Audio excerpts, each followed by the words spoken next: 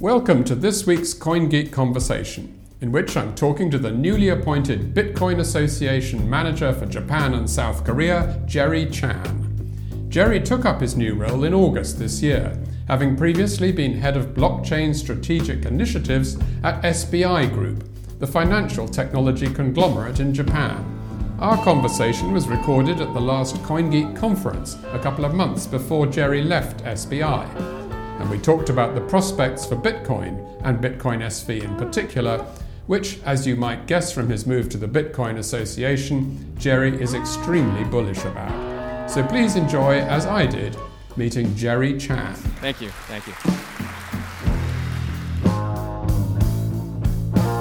You're listening to CoinGeek Conversations with Charles Miller. Most recently, I think because of the growing up of Bitcoin, a lot of the proponents in the space, especially in the Bitcoin SV space, are talking more towards working with regulators, working within existing laws and institutions. And I think that's why in the last year or so, we are seeing a lot more sort of interest because it ceased to be more of a anarchist or revolutionary movement, more like just some very, very big development that everybody can use. If we were to step back just even 5 years, like when I quit JP Morgan, I went out to do Bitcoin stuff on my own. The movement was very grassroots, and it was very much just people who understood the technology wanted to do something, and it was a lot of very startup kind of energy. And at that point in time, institutions were just completely ignoring Bitcoin because they thought what a lot of other people thought was just sort of silly internet money. It wasn't really real, and you still see the sort of vestiges of this attitude from folks at JP Morgan and Jimmy Dimon making a lot of comments that Bitcoin's not going to go anywhere, and a lot of that sort of commentary was floating around in the space from 2014 to right up till almost just, maybe just last year, 2018, you're starting to see a lot of institutions starting to turn on. So I was lucky enough to basically be there through that whole transition, and it's really something that it's beautiful to watch, and it's almost like it couldn't have happened any other way because. Did you? During those earlier phases, did you personally think, well, I wonder whether maybe they're right in their doubts? You know what? I don't think I ever had. There was a moment of pause when Mt. Gox went bankrupt. That was probably the lowest point in my own confidence level in the technology, because at that point in time, I was really just in it insofar as the trading and the coolness factor, and I didn't understand enough about the technology to really have a base, good foundational confidence. Because even the Mt. Gox failure was not really a failure in the Bitcoin technology, actually, was it? No, and it wasn't. Although a lot of the media did try to spin it that way, and then they tried to blame it on the technology. But I folks who understand technology thought there's nothing wrong with Bitcoin, but. I did also. My confidence was shaken because if something like this could happen, then maybe why wouldn't we just use something more built for institutions like private blockchains or something like that? And there's a lot of applications of that technology. So that's why I thought it really made me wonder: would a decentralized public blockchain ever get off the ground if we're always going to have these type of wildcat bankers or wildcat operations just collect money and lose it? But you overcame that moment of doubt.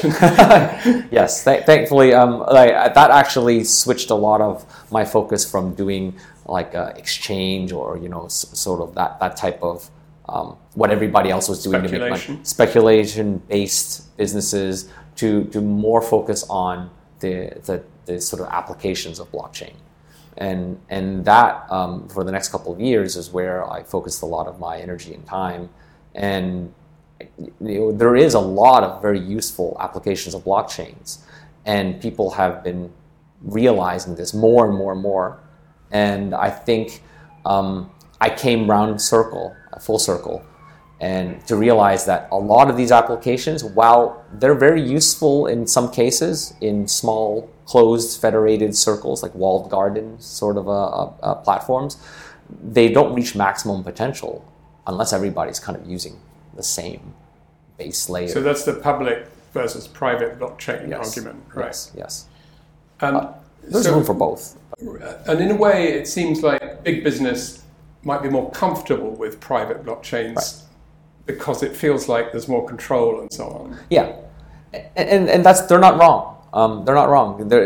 Private blockchains is easy to move your existing business model over to a private blockchain.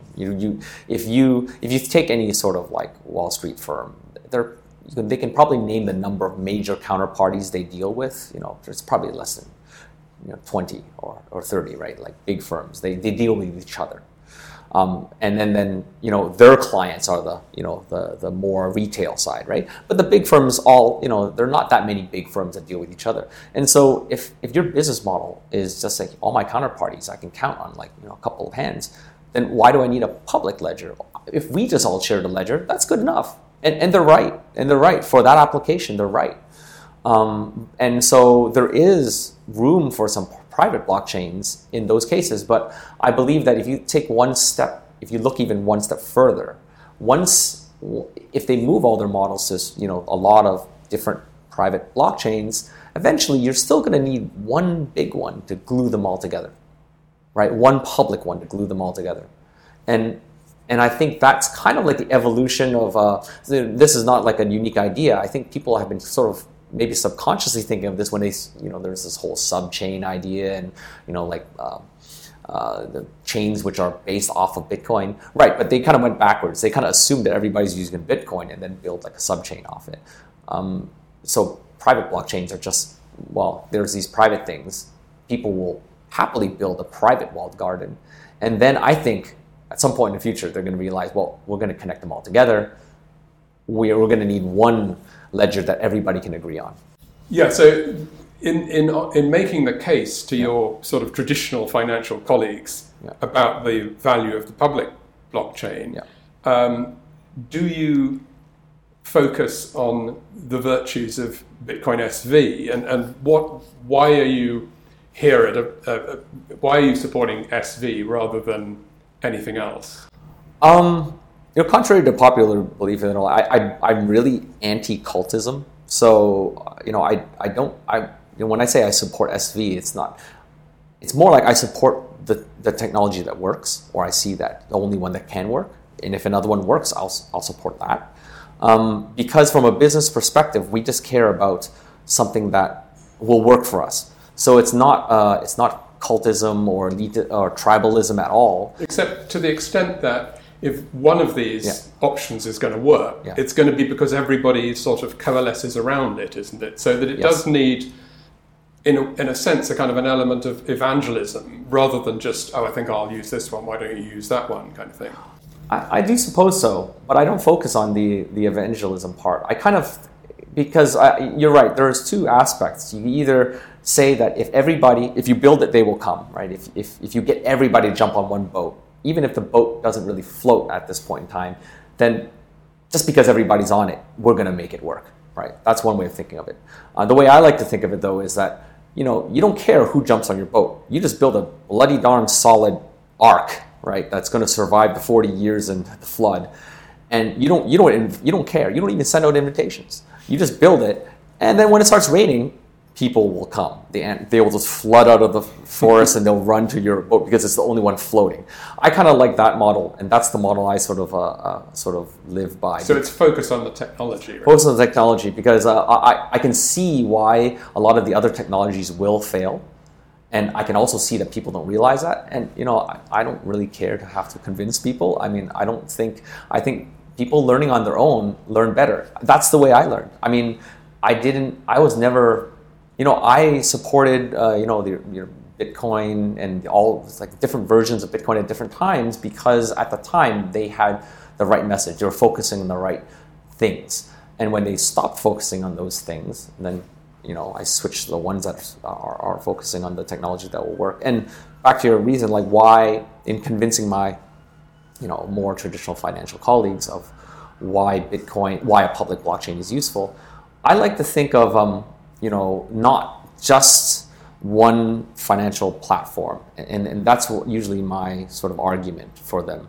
A public blockchain has reach beyond just one business use case. That's the big difference. A private blockchain could have a lot of uses within a small group of companies to do a lot of sort of things, but once you go beyond that group, you're going to need some intermediary. You're going to need some medium by which you can communicate with another group halfway around the world, right? That may be in another industry, another business. And when you realize at some point, if we're going to have a global economy, you're going to need to do this type of bilateral communication. Then what are you going to argue? Whose private blockchains are you going to use? Like, well, we have a private blockchain in, say, Japan or Asia, and we don't talk to the one in Europe, and then we're going to need to bridge the gap. Well, now we're going to need some sort of adapters, and we're going to argue about which ones you use. You use mine, I use yours. Well, it's so much simpler if we all just use one. That's the argument, is that, like, there's only one internet. That's right. That's right. But the difference is, I don't think we need to, browbeat people into saying, like, because we're eventually going to use one now. I think it's totally fine that people build private blockchains now, because when it comes time that they are going to want to connect, there will be a migration path. They can just plug them in. They can just plug them into the global one, because as long as the global public one is there, then when it comes time that we need to communicate between blockchains which aren't connected, we'll just say, like, okay, well, I'll plug my data in there, you plug your data in there, it's all in one place, and then we can read it from the public one.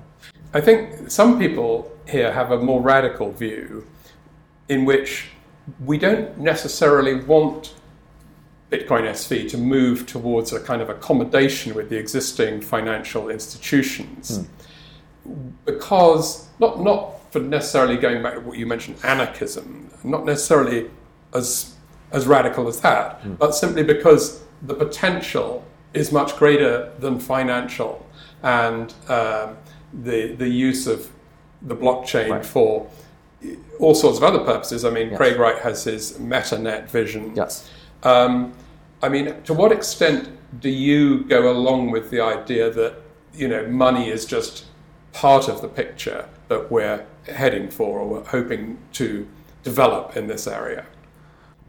100% agree. I do not think that money is the only use of Bitcoin. Is it the use that gets it going, though, or maybe, maybe, but I can only say that with maybe 60% confidence level.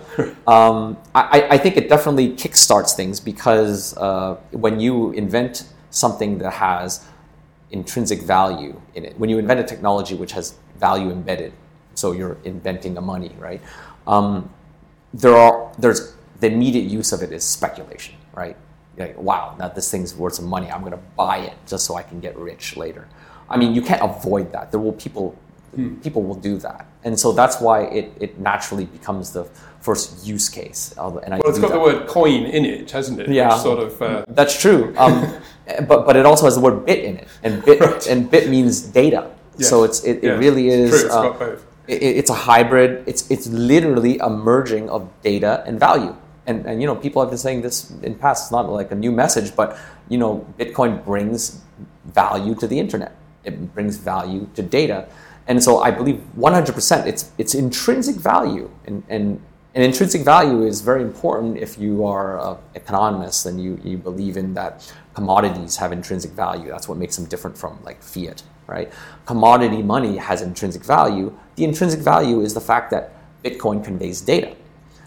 The data right now just happens to be an accounting of how many Bitcoins you own, but that's just the first step. It really is just the first step. You need to be able to accommodate all sorts of data. So in the long run, the value of Bitcoin as we won't even necessarily call it a currency, but whatever we call it instead of a currency, will be because of its ability to record and communicate information that is not financial.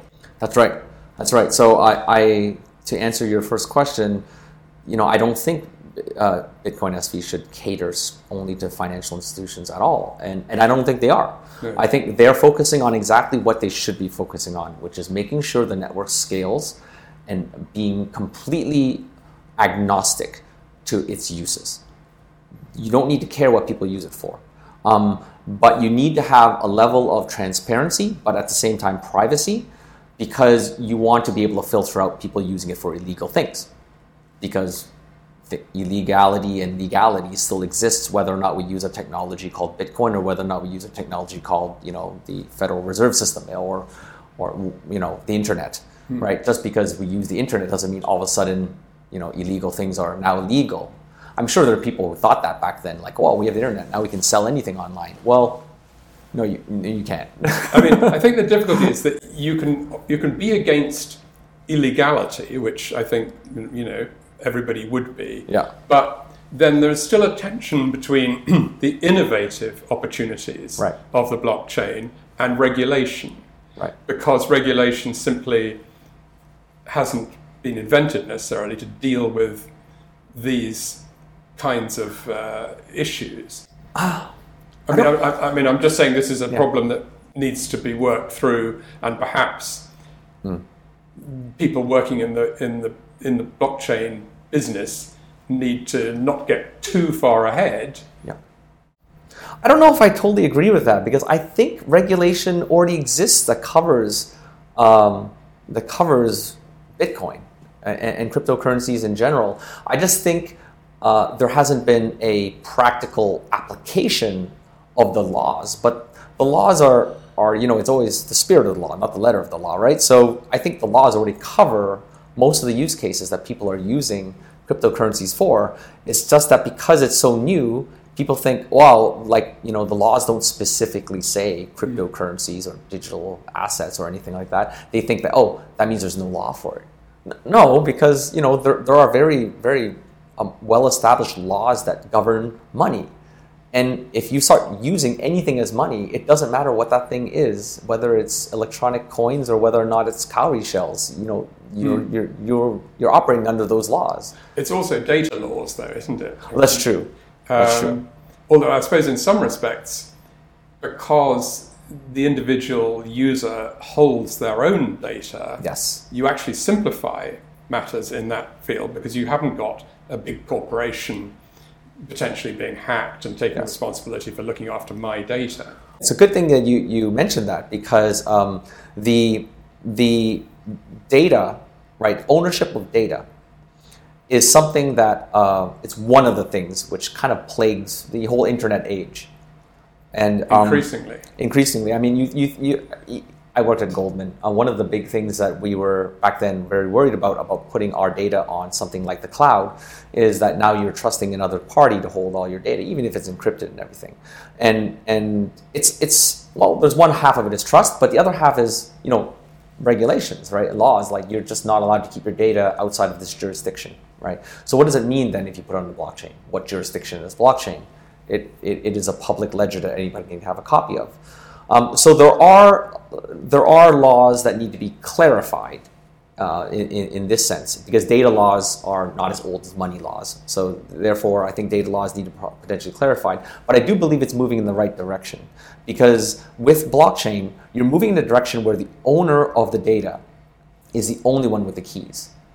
So doesn't that solve already a lot of the worries about putting my data in cloud? Because the worries from a corporate perspective of putting my data in cloud is that cloud company has the keys, right? I mean, my keys are on their server and it's supposedly locked by my password, but it's still maybe on their servers, which they have mastery over. It's in their data center, and they have the keys. So I need to have a lot of contracts and a lot of legal guarantees that if something goes wrong, if data is leaked, that they're going to be liable.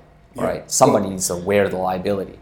But if we move into an age where everybody holds their own keys and their data is on the blockchain, and we give people good tools to manage this, then the liability is on yourself. So isn't that what you want anyway? I mean, you can have full mastery of your data and the data that you own. Well, I think people will notice that when they sign up for a Bitcoin based service Yeah. that are not 25 pages of incomprehensible legalese that they have to tick Yes. without knowing exactly what they're committing themselves to. Yes. It could really just have the slogan, "You've only got yourself to blame." Yes, very true, and that's something that we are currently working through with our lawyers and legal folks in Japan as well. Is that how do we, because we're taking on all this responsibility ourselves, we need to develop better tools for this, right? Because they're not, current Bitcoin wallets just isn't at the level where a corporation can manage all these keys. Because if we're going to basically be putting our data out there and we're the only ones who can decrypt it, then we really have to get our act together. We almost have to take a little bit of the power back from the cloud providers, right? Because they have great tools for doing this, and that's why people use the cloud.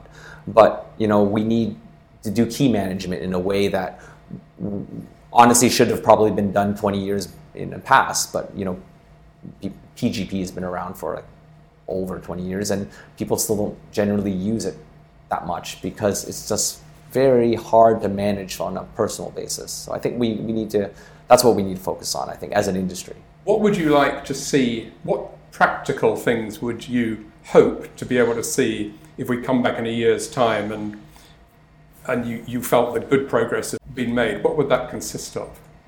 I would like to see like Amazon or Google or a very large company, tech company, start to use the inherent value of Bitcoin.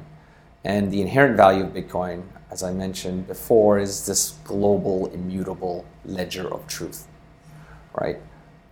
Because I think in a very high level, the problem of the internet is that we have pockets of information, right? And information is sort of compartmentalized into these little bubbles. And connecting these bubbles and sorting through them is a lot of overhead work. Inefficiency, I guess, seen from a very high level. Imagine like how much money a company spends paying for data backups, right? Paying for redundancy in their data center. If we all basically became Bitcoin data wardens, or and then we all had this infinite Turing tape, memory tape that we could write into, then we just do away with a lot of the infrastructure that we've built to ensure that backups don't get deleted, logs everything is logged properly. We have now this almost effectively, but almost free to use ticker tape. That is pretty darn hard to manipulate and to change. And when a big company realizes that it could be, they can just do away with all this infrastructure, and they just learn to trust the fact that this tape exists and it keeps on churning, one block every 10 minutes, and you can put whatever you want in these blocks, then it's really, really powerful. But if Amazon went down that route, going back to what we were just saying about before, about the user's responsibility, would you envisage that I, as an Amazon customer, would control the data which tells me what I've ordered, what I might like, my account, and so on? Or would Amazon actually keep control of that? I think the user, in eventuality, the user would control that. But Amazon might lose some of its ability to manipulate its algorithms to show me what it wants and stuff.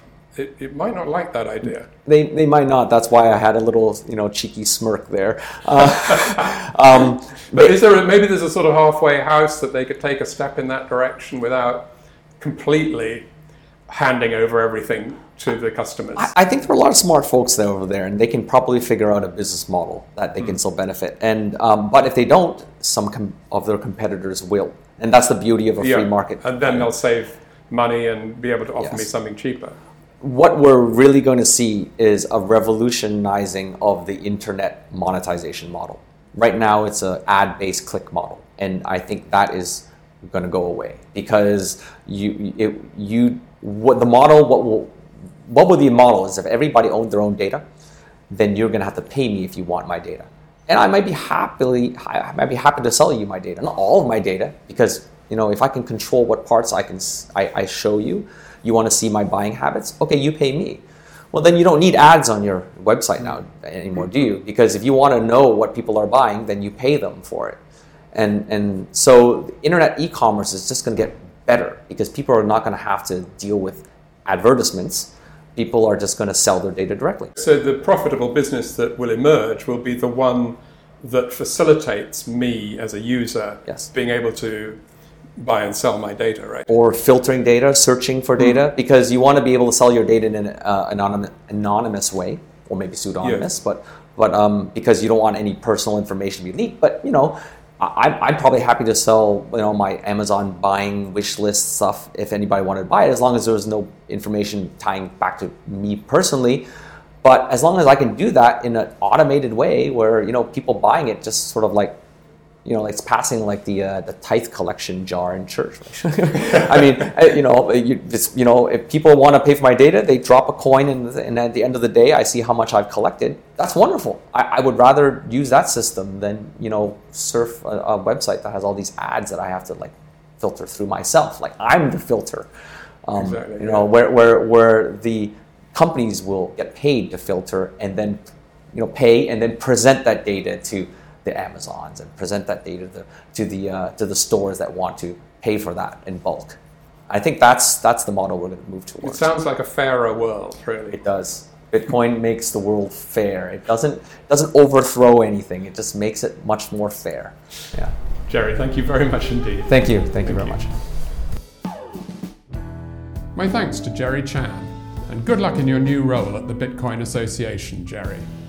Please join me, Charles Miller, for another CoinGeek conversation next week.